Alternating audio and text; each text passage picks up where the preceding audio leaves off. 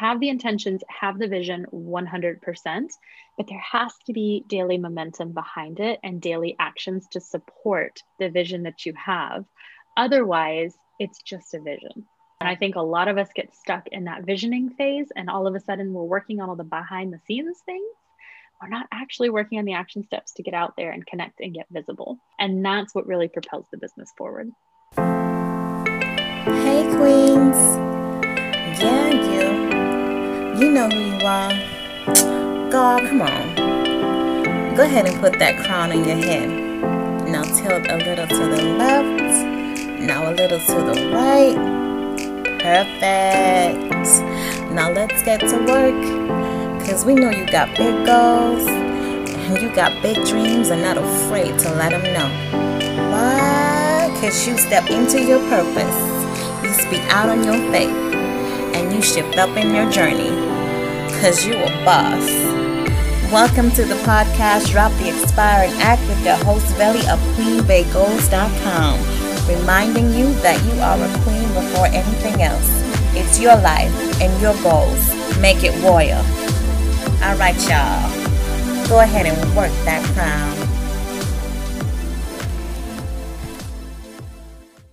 All right. Hey, Queen Bays. Welcome to another episode of the Drop the Aspire and Act podcast. You know, this season, it's all about the fear and failure. And today I'm talking to Katie Craig, who is an entrepreneur who accidentally started a business.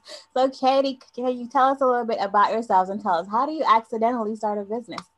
Yeah, thanks so much for having me here today, first of all. I was in graphic design and I had a full-time job. I was feeling good about what I was doing, but I always had that kind of tug inside of me that said there was more. There was something else that I was meant to be doing. I liked this. It was what I enjoyed the most at the time, but it certainly wasn't what I felt like was my calling.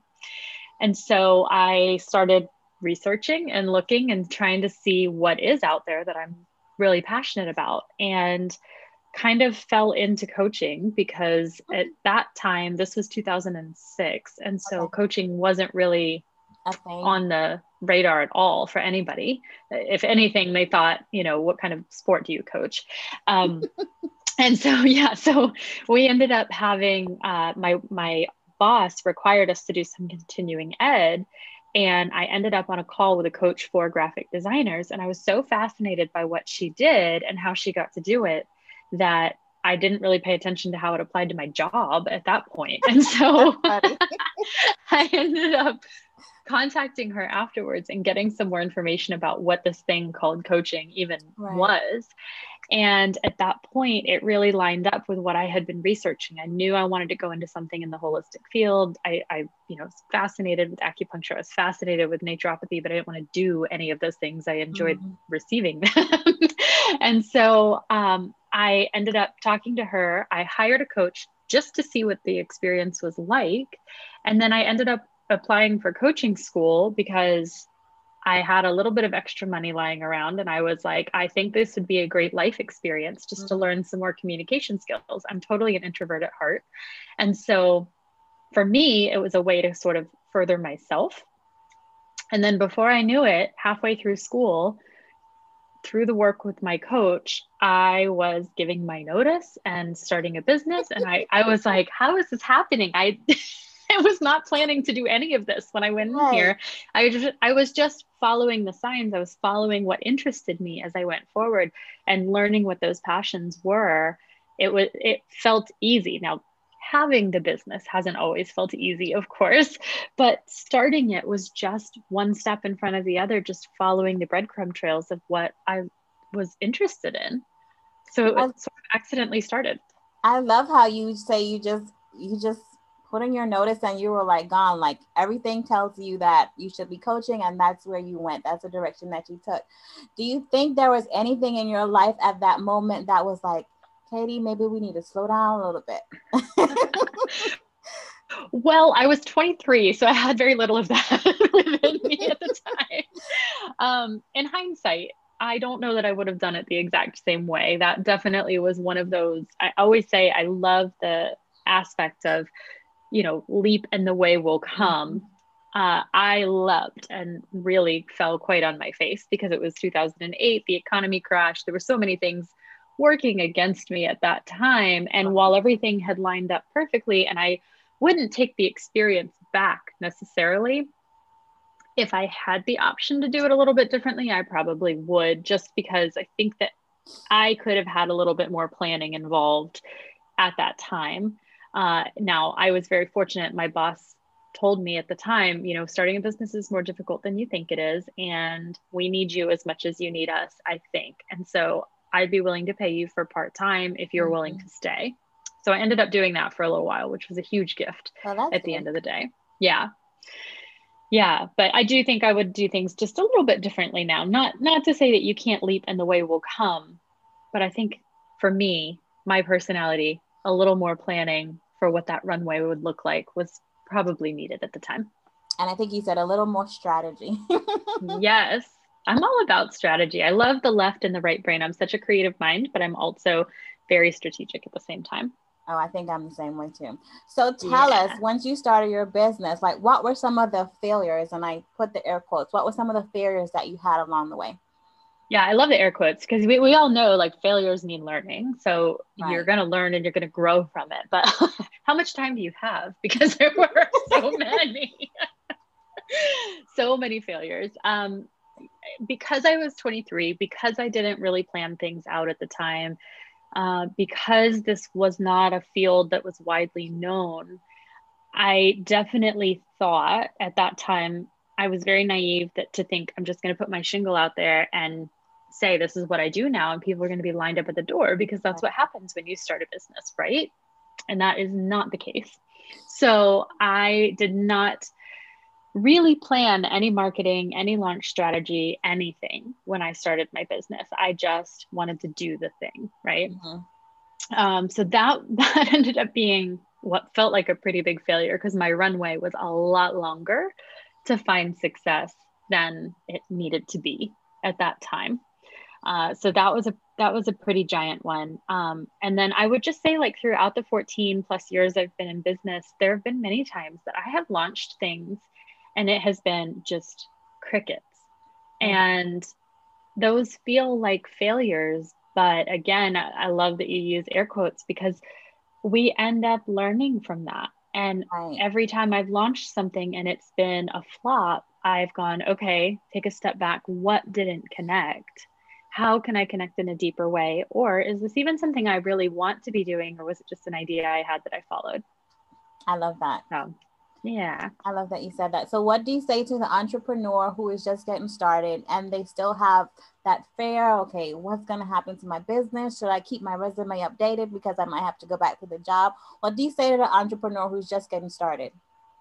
Such a good question. So the first thing that I say to any entrepreneur that's getting started is it is probably going to challenge you in ways that you never expected. And so I would always say there's like 3 key things that you need to do to get yourself ready. And that's a mental fortitude to know that there are going to be failures in the beginning. You're in a trial and error phase for like the first 2 to 3 years of your business. You may experience success in that time, which is amazing, but there's still going to be plenty of times you're going to launch something, it's not going to work, you're going to launch it again. You're going to experience some of those bobbles along the way. It's totally normal. Don't take it personally. You're in a learning phase. So that's the first thing I would say. So mental fortitude to be able to roll with the punches when that happens. The second thing would be financial fortitude. So starting a business is not always cheap. And sometimes there's many months before you actually get that first paycheck in the door, depending on how much planning you've done. So I would say have a little bit of savings built up or have a part-time job plan just to give you a little bit more of a runway as you get started and as you start to market. With social media these days, it's easier to get out there and get more visible, but there's still a little bit of time that's needed to get things launched. And then I would say the third thing, and probably the most important thing, is to create a strategy both for your life and your business and make sure that they work together. Because I think that a lot of times people put their all into their business and before they know it, their business is running their life. And there's not enough time for them anymore. That balance isn't there. And so really create that vision for what you want your life to look like and make sure your business is going to support that and vice versa. Thank you. That I think all three are great advice because I love when you said, at one point you were living on your dreams, PB&J, and credit cards. I so was. I so was for many years when I started. Again, I did everything wrong when I started. And at the end of the day, it was everything right because that's what informed what I teach now. It was all those mistakes, but it was hard. I mean, it was a hard couple of years. I mean, probably 4 or 5 years starting out my business was hard. And I was living on peanut butter and jelly and ramen and my credit cards. And I blew through my savings really quickly. And I'm not proud of that necessarily, but I needed to go through that experience. Yeah, in order to grow and in order to get the experience that I needed to really trust in what I was doing and form that trust in myself to know that I knew what I was talking about and that confidence. I love it. So tell us about creating your daily momentum. It's one of my favorite things. I found that oftentimes as entrepreneurs, but also just as people, like we want everything to happen yesterday. And we rush the process and we think as soon as we put something out there, we're going to get feedback. As soon as we launch our website, we're going to get clients. As soon as like all of these things, we think as soon as we do this, then the thing that we experience as success is going to come to us. And while that is possible, I don't want to sound like I'm, putting water on the fire here, but it is possible. There also has to be daily action behind your intentions. So have the intentions, have the vision 100%, but there has to be daily momentum behind it and daily actions to support the vision that you have. Otherwise, it's just a vision. Oh. And I think a lot of us get stuck in that visioning phase, and all of a sudden we're working on all the behind the scenes things. We're not actually working on the action steps to get out there and connect and get visible. And that's what really propels the business forward. I love it. I love it. So tell us, how can people come and find you so that they can get some coaching and learn how to create their daily momentum, learn how to bring their vision to life? Yeah, so it's super easy. dailymomentum.com is my website. I run a collective of entrepreneurs who are creative or holistic. And you can also find me on Instagram at instagram.com/momentum_coach. And you have some collectives coming out in March. So can you tell us a little bit more about those? Yeah, so the collective actually starts in March. And so that is a series of support options for my clients so they can step in wherever their budget is. I have a huge heart for these small businesses that are just starting out with small budgets, because I was one of those, as we've just talked about. And so you can step in with a small budget and get support, get coaching each month. And if you're ready, if and when you're ready, you can actually step into higher levels of support with more time, more investment with me, and be able to actually get one-on-one coaching and that more intense support that I can offer through my training programs, my course, and my training library. I love it. So you guys don't have to remember all that because the links are going to be down below. So for this season, our guests are leaving the quotes for the podcast. And I love Katie's because she gave us two, but I'm just going to go with this one because it goes and flows with the season. So it's, our deepest fear is not that we are inadequate. Our deepest fear is that we are powerful beyond measure. It is our light, not our darkness, that most frightens us, by Marianne Williamson. So tell us, why is that a quote that you live by?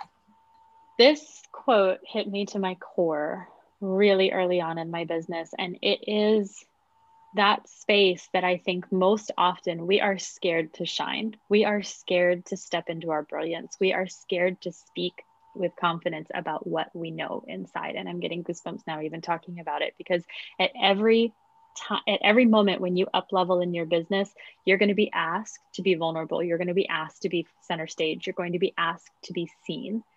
And that can be so scary, to be raw and real like that. But that is the plight of being an entrepreneur. That is the journey. So that's why it touches me so much, is because no matter what level I'm at, every time I up level, it comes right back. It's that light within me that I'm scared of more than the darkness of what I think could happen, those what ifs. I love it. I love it. You're giving me goosebumps just saying that. And I get emotional all the time. Aww.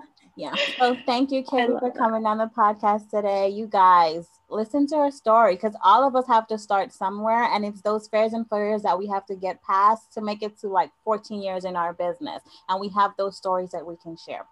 So come back and listen to another episode of the Drop the Aspire Night podcast. Katie, it was so great to have you on. So great to talk with you today. Thank you so much for having me. I appreciate it. No problem. All right, you guys, make sure you come back and listen to the next episode. You have been listening to another episode of Drop the Aspiring Act. If you're looking for more information on this podcast and other episodes, please visit queenbaegoals.com. That's QueenBaeGoals.com. All right, y'all. I'll see you in the next podcast.